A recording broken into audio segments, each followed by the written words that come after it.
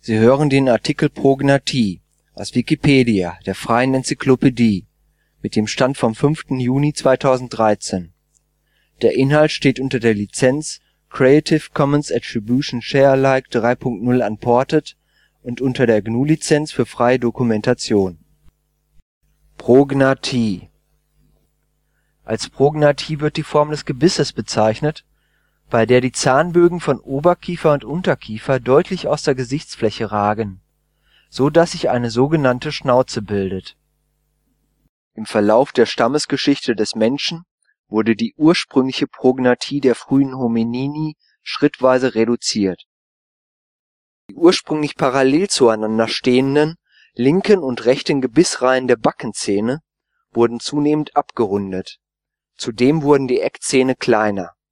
Das Gebiss des modernen Menschen ist daher parabelförmig gebaut und tritt kaum noch aus der Gesichtsfläche heraus.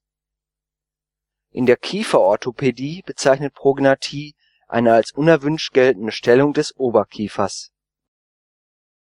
Sie hörten den Artikel Prognathie, gesprochen am 8. Juni 2014 von Kogge.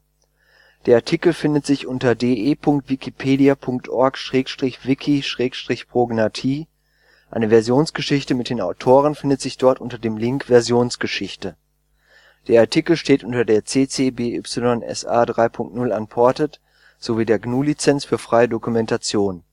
Die Lizenzbestimmungen können in der Wikipedia oder unter www.creativecommons.org und www.gnu.org nachgelesen werden